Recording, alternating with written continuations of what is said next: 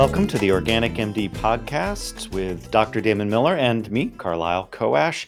Welcome back to our ongoing conversation about all of these interesting things that we're talking about. How are you doing today, Dr. Miller? Well, I'm doing pretty well today. We're still looking, this we're recording this at the time of the great fires in Northern California, and it's still it's bad enough that we're stuck here with all of the social distancing and everything because of the um, pandemic. But now it's almost dangerous to go walk outside.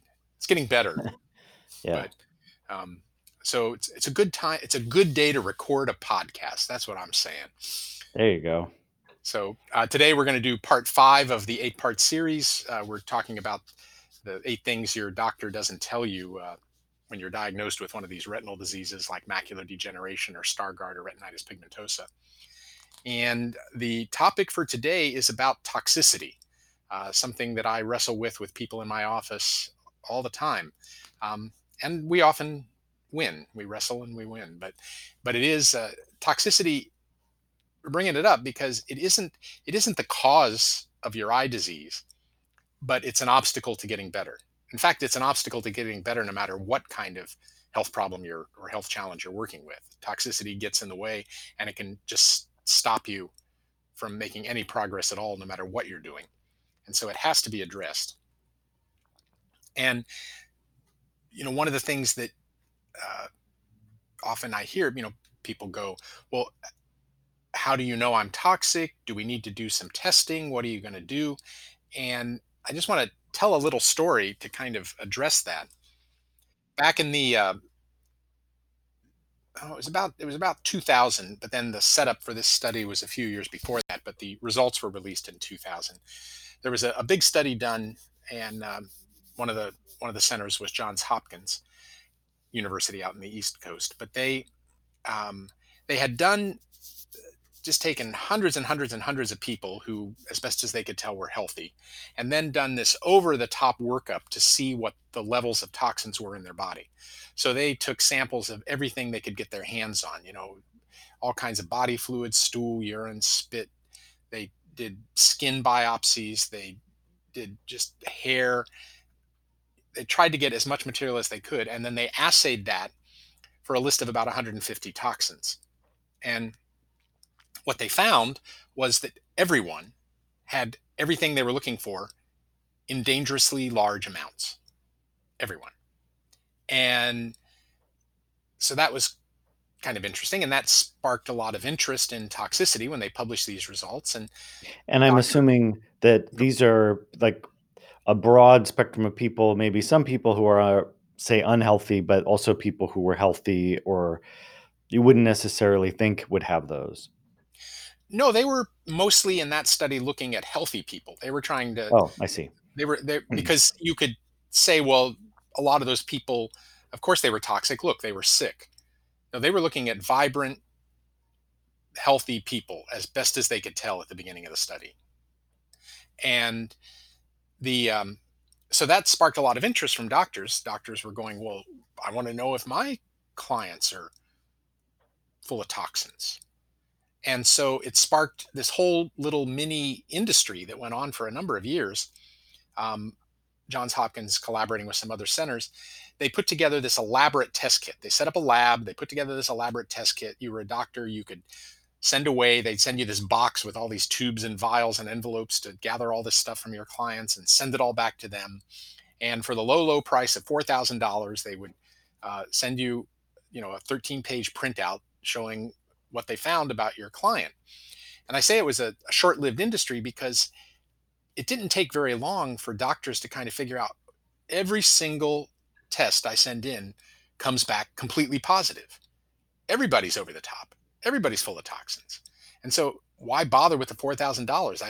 I know if they're alive and walking in to see me, they're toxic. And so that that those labs kind of fell apart and closed up. But I just mention that because we really don't do much in the way of toxic testing anymore. There are still some doctors who do, and what's interesting is often the kind of testing that they do is not very good. For instance, they'll be looking for heavy metals and they'll do a urine test or a hair test. That's kind of the standard to see if they find heavy metals like lead and mercury and cadmium and strontium, you know, things like that. And what's interesting is that the when you have so we know you're full of toxins.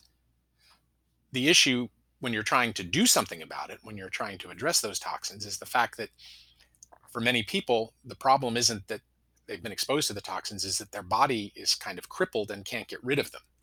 And there's that's a long conversation. We do a course on do-it-yourself detox. Talk about that more there. But just let's say that you have to. The first piece of work in helping someone to detox is to mobilize the toxins. You have to kind of shake them loose from where they're stuck in your body and keep the person from being sick while they're floating around until you can figure out a way to get them out of the body, get them excreted. And that stuckness is for a good reason. The body, if it can't deal with something, it knows better than to just let it float around freely. So it buries it in your solid organs, in your bones, in your tissues, and your brain, and your spinal cord, and your eyes. And so at least now it's not floating around poisoning you. It's just poisoning where it's landed. And so you've got to get things mobilized. But the um, when you look at something like going back to the heavy metals, you look at a hair analysis or a urine analysis, those are reflecting what's been excreted by the body. The body can excrete heavy metals in the urine. The body can excrete heavy metals by putting them in the hair and the skin.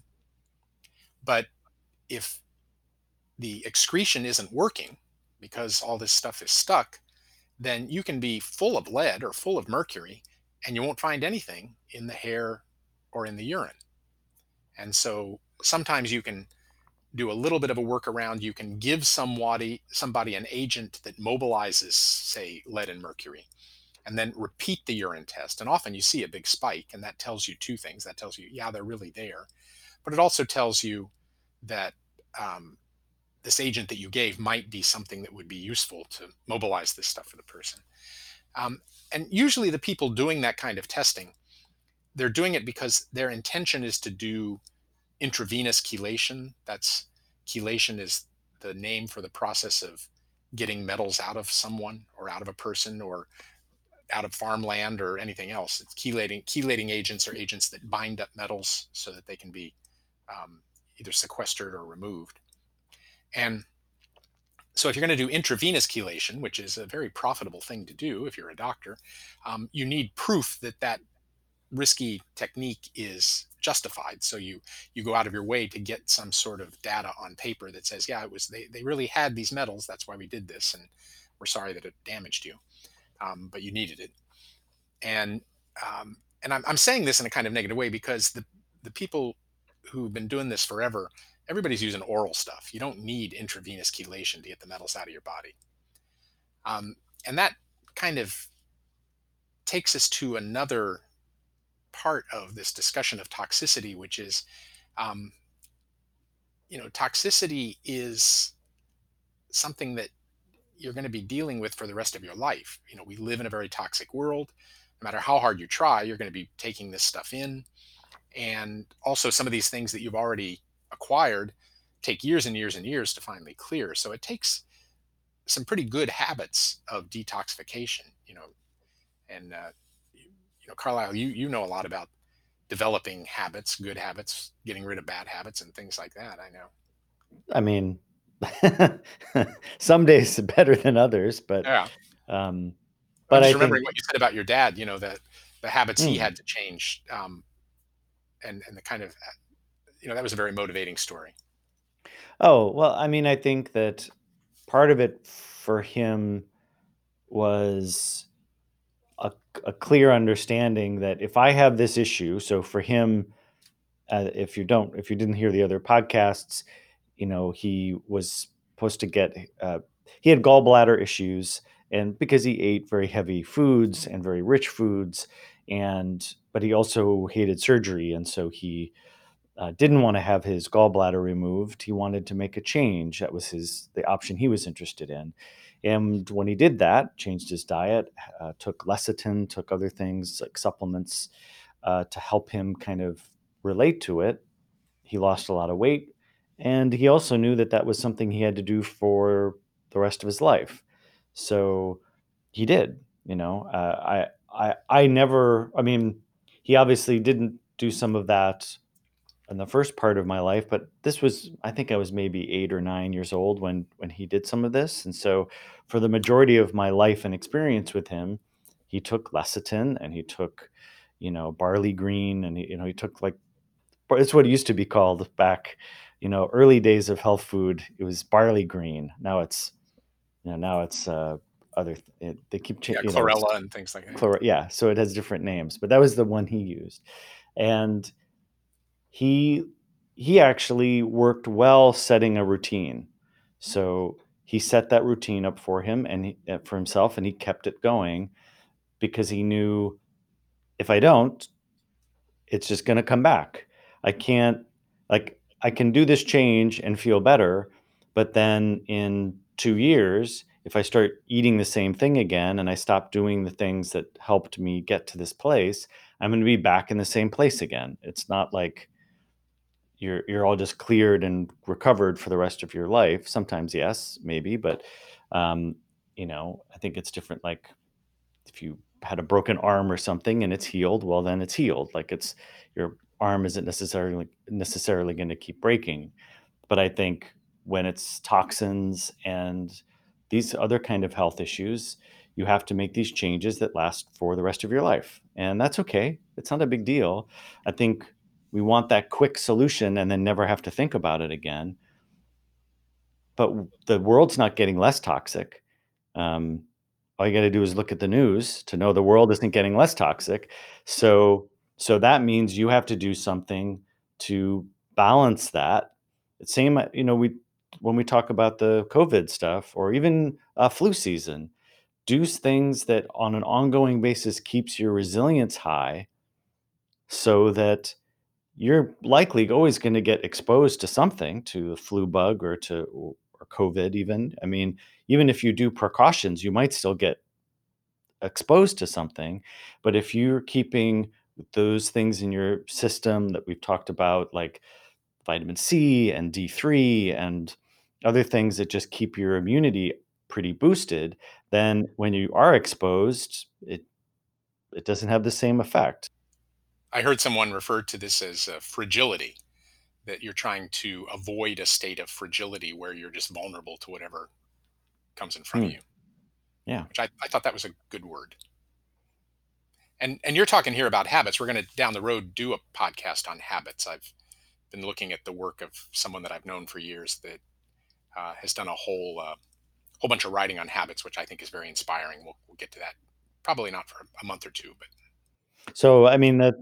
So I just was in my experience in my life when, I'm not feeling well, or I get a cold, or I'm really run down, and if I quickly just reflect, oh, you know what, I haven't been doing the stuff I usually do. Like the last couple of weeks, I've been blowing off, not taking my vitamin C and not doing my D3, and making sure my diet's pretty good, making sure I'm getting at least some juices and some greens, some smoothies, like some healthy things in the system, because then I'm making my body have to do so much more work, right? To just kind of maintain I'm not giving it the resources it needs. Um, and right. so I might as well do that, because do I want to have a cold? No. Do I want to feel run down and crappy feeling? No. So, but I think we lose track of that, or we don't have that routine in our mind, or think, oh, I'm fine. It's summer. I'm not going to get sick in summer. So the worst colds I've gotten has been in the summer. It's not like the flu bug is like, Well, oh yeah, I'm going to Hawaii. Don't worry about me. I'm not going to bug you at all. No, it's still around. Maybe not as prevalent like in cold winter or cold months, but that's the thing that I think we forget about. yeah. Well, and the these things that we do to stay healthy. I just want to say, when I left the kind of hospital, when I left the hospital-based practice I was in and stepped into integrative medicine, trying to do things that are, doing techniques that address the root of the problem more than the branch, not just treating symptoms with drugs. You know, that was a long time ago, but even then, when I did that, there was a lot of skeptical medical mind in me that do are these things really useful? Do they really work? Is it worth people taking the effort to do this? And what's nice is that over a couple of decades now, longer, that just having people who are willing to engage, do the very things you're just talking about now, some simple supplements, taking care of their health and things like that. They report back, wow, I feel so much better. I have so much more energy. My sleep is better. I haven't had a cold in years. I used to get bad colds 3 and 4 times a year, or flus. And, so I get the feedback that these things actually do work in a broad range of people. But just to go on though with the toxicity, um, so you got to make the 10-year commitment at least for the detoxification work. And then when you're done with 10 years, we'll talk again. But um, the other thing, just in terms of specifically, we're talking here about eye disease. So one of the things we found, this general work that really is important for everyone in terms of avoiding taking toxins into your system and doing work, some simple work to clean up your body, get things moving out, clean up your environment a little bit. But um, the microcurrent stimulation, which is part of the work we do with the retinal disease, that it's kind of interesting. That's been seen to improve detoxification specifically in the areas you treat. So if you're treating your eyes with microcurrent stimulation day after day, week after week, you get a sort of localized detoxification in those tissues. And we've had similar effects doing things with people with Parkinson's. Um, there's a clear connection between toxicity and Parkinson's disease. Um, and then, the other things you do, one of the simplest things you could do, and I know this is not a popular thing, but to eat organic food. There's a lot of stuff that's written about the value of eating an organic diet, and a lot of it is, um, they say, well, we took all these organic foods and we looked at the nutritional value of them compared to things grown non-organically, and they're almost equivalent. They can be, yeah. There's still nutrition in non-organic food, but then when you read those articles, usually as a sentence at the very end of the article or a couple of sentences, they will tell you that the one thing you miss by eating an organic diet is that your urine's not full of agricultural chemicals, which happen to be known toxins. So, and What a notion. what a I notion, know. yeah. It's to me, it's like, I don't know, like, where our brains want to be convinced of something like that. Like, "Oh, you see? It's all a hoax, organic food. It's just the same nutrients." Well, what do you think organic means? It doesn't mean that it's like Superman food. It's not like normal lettuce, super lettuce.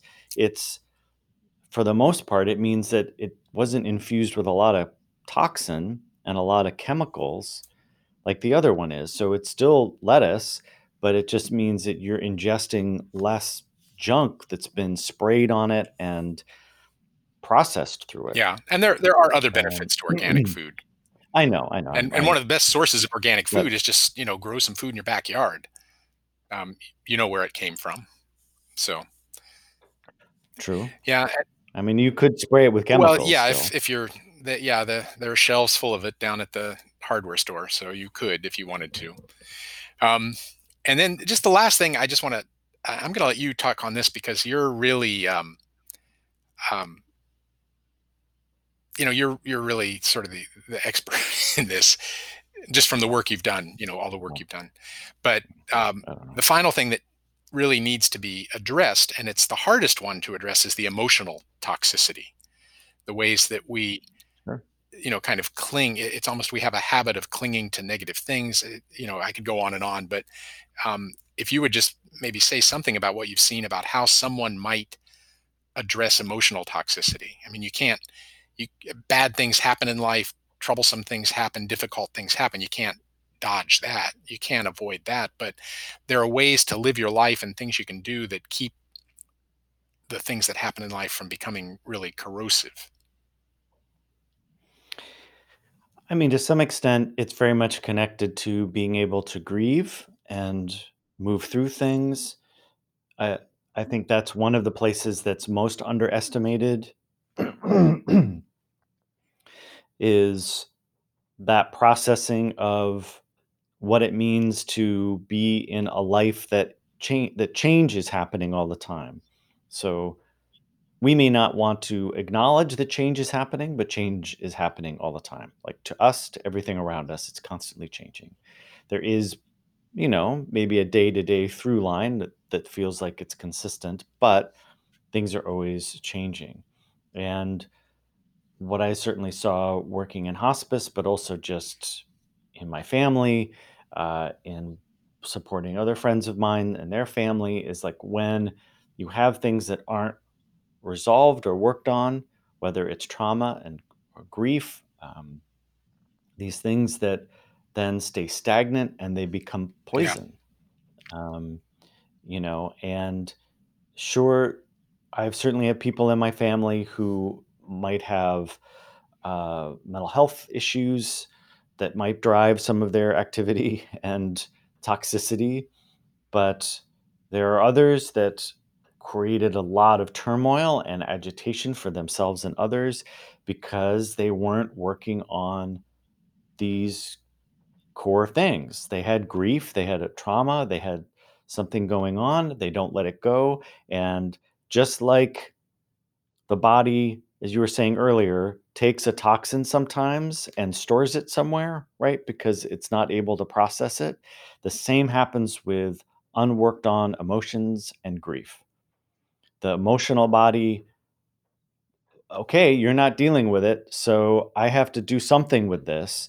And maybe it gets held in a certain part of the body, or it builds into a pattern or a way um, of dealing with things. This is why, uh, if I mean, I don't have, there aren't statistics, but I think if you were to do a lot of interviews with people who are really struggling with alcohol and drugs and food and whatever, an addiction that's, out of control, so much of the time, a root of it is something unresolved or not worked on, or a grief that's not been worked on, or trauma that's not been worked on.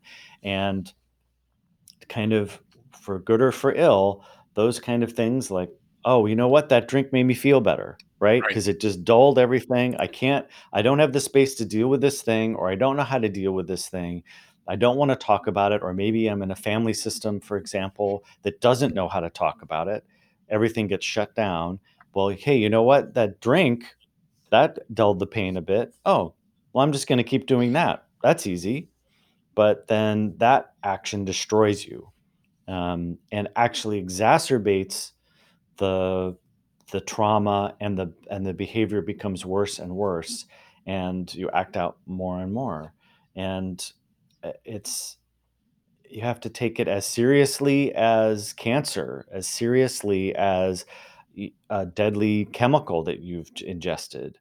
It might be slower acting, but I've just seen over and over again uh, what happens when you don't deal with it. And it's not like you deal with it and it's done, maybe to some extent, but this is you work on for your whole life, because especially if it's connected to a trauma or a loss, um, there may be things you don't understand about the impact of that loss until you're in a place that triggers that understanding. So, as an example, there were things from my mother's death that I didn't understand the impact of her not being here until that was happening. Like when I got married, Mhm. as an Right. example, like I would want I wish my mom was there to like be part of that unit that's supporting my getting married,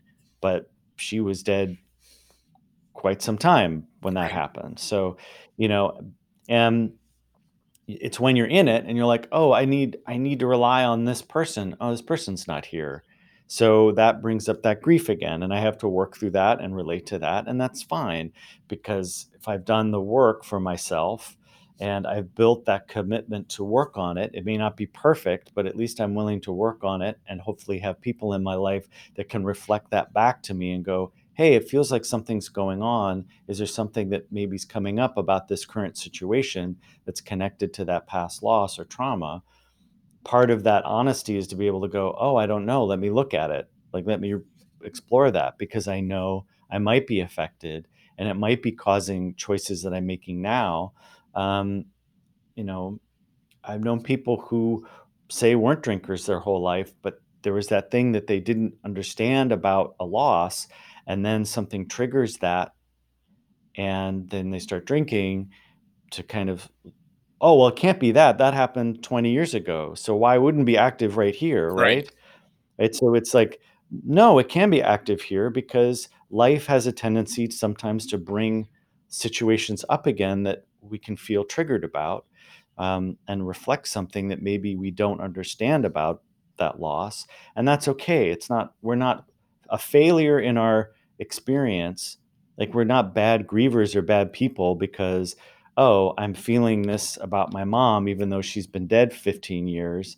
Um, and I have all these emotions coming up. I'm not stupid or broken for having those feelings. I'm I'm human. I'm a changing being. And so then that's that piece of, if I don't do that, it can we can hold that in the body. I know people have become ill, All the time. like an illness that they're having is directly connected to that. You've experienced this, Damon, where someone comes in, I have this, and this going on. And before you even, because what the West is great at doing, right, is, oh, well, that's this, and this. You have this disease, this disease, this disease. We're going to do this to it and pound it into submission. And we've triumphed the disease.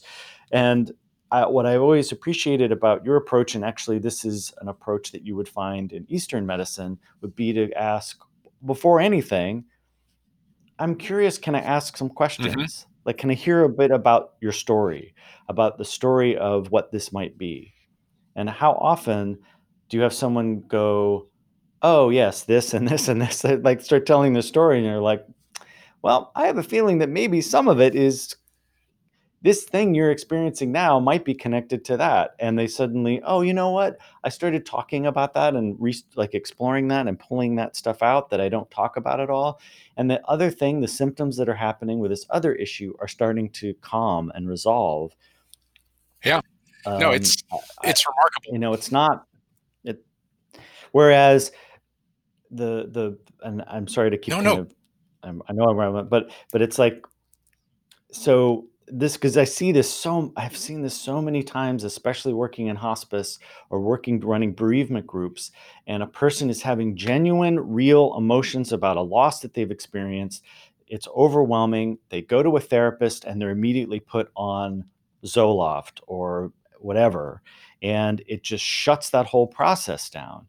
And because that's the easy thing, I'm overwhelmed, just give me something.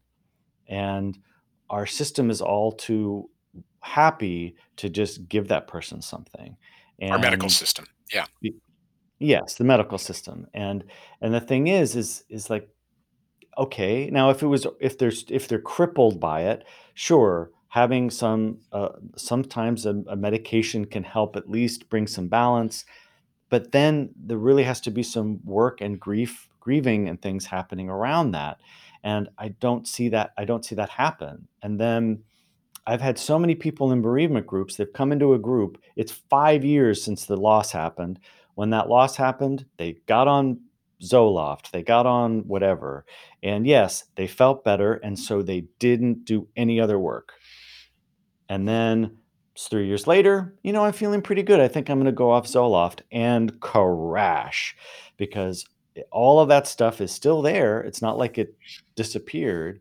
And wait, I got to deal with all this? I thought I dealt with it by taking this pill. No, the pill just masks or shuts down the way alcohol does, the way something else does. It deadens it or it smooths it over, but it's still there. And if you've been able to do that work, maybe in conjunction with the medication or work on those things together, um, then you'd be in a different place. But we don't do Yeah. that. Well, And I'm, not I'm always. I mean, we do. Some people do. I'm not saying no, it's and not. When I say that we don't do that, of course, there are therapists and practitioners out there that do support people. But as I've said, the number of times you've shared with me, Damon, stories where you pull a thread of a story about something, and it's like, well, no wonder you have this symptom or these things happening. Yeah, okay, yeah, but we have to put it out like that, right? We have to sometimes put that story out, lay it out on the table and look at it, not from a place of you're a bad person for having this, but huh, wow, you know what? I hadn't put those things together, right. right? And it's not Yeah. hard work. I mean, I wanted to spend the time talking about the emotional toxicity that we've been doing now because it is so critical. The Western medicine kind of makes lip service in addressing the mind body connection, but modern medicine doesn't really know anything to do with that. So you need to Mm, understand that number one, it's important, it's real, and that there are things you can do, and you don't have to do it perfectly. The whole point exactly. with this and with the physical detoxification too is that the work you spend doing something is hugely, hugely helpful. So But it takes time, yeah, and I think that's the problem. So if the general, and this isn't every, system, but for the most part, for healthcare here, you got if I'm a physician, I have this little window with somebody, it's a 15-minute or a 20-minute, and and also just in my experience of sitting around a lot of tables with other practitioners in the hospital, um, there are a lot of physicians who don't. I don't want to talk. I want to go and do my specialty of what I yeah, do. I don't necessarily want to spend 40 minutes because it may take that long. It may take an hour. I mean, I worked as a chaplain, and so I got permission. to Like spend that time. if Yeah, someone if I spent 2 hours with a family and they're like, "Why'd you spend 2 hours?" It's like, because that's what was required to actually get to where we need to go. They have to be able to trust me or what have you to get into something so that we can work through it. It can't be prescribed. If you tell me I have to do everything in a half an hour or in 20 minutes, this is partially why I left the right. work, is because that became more and more standardized. All your visits, you can't be more than a half an hour or 45 minutes with Yeah. Well, somebody. that's why I Well, that, good that's luck. why I stepped out of the hospital model. In my Yeah, office, I I can spend what time I want to yeah, spend with people. you need to do 5 visits a day or whatever, whatever that is so that you look productive. Well, but what's the productive, right? I mean, I can go on about that, but uh this does take some time. You have to put some effort, a little bit of energy to willing to kind of do that. But I think once you do, and this is again tying back in that sort of maintenance thing for long term, Right. right? So it may take a little bit of work up front to kind of dig in and see what's there.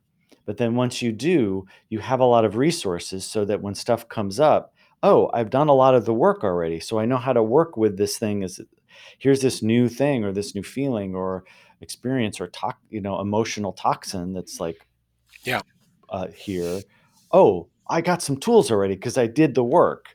So I can resolve it relatively quickly and I can move forward, you know. But we have to be able to do Yeah. And that. there's a And there's a payoff too that people don't you don't really get it until you've done it. But when you're not drowning in grief and a need for forgiveness and anger and all this stuff, there's a pretty immediate payoff in just terms of feeling better.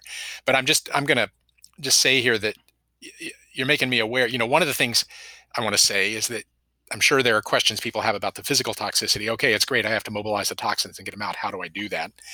I have to keep myself healthier when living in a toxic world. So we do have this course, and you'll get notified if you just kind of keep in touch with us. Here. Sorry, the dogs were barking. You'll get notified when we do our Detoxify Your Body, Detoxify Your Home course. And I realize we also need a course in. They're still Yeah, going. they are. They do that. But we also need a course. They're just kind of agreeing with me here. We need a course that doesn't exist yet, and you and I need to do this, about some do-it-yourself things for emotional health, because, like you say, it takes time. The medical system you're in, the best medicine that somebody else will pay for isn't going to offer you anything for that. So we'll kind of start noodling that. Do a workshop on that. Okay. Well, I'm going to call it quits here. Okay. And again, I just really urge you all to contact us if you have questions. Let us know what kind of topics you'd like to see in the future. Subscribe and like our podcast. That helps you see what we're doing in the future, and it also helps us get the word out to more people. Yeah. So, wow, this was huge. Thank you. There's so much, we can say about this, and I've got more, but we'll save that for the future. So, I just really appreciate you. Thank you. Right back at you. Well, thanks for joining, everybody, and check back in for part 6, which is coming up soon. Thank you.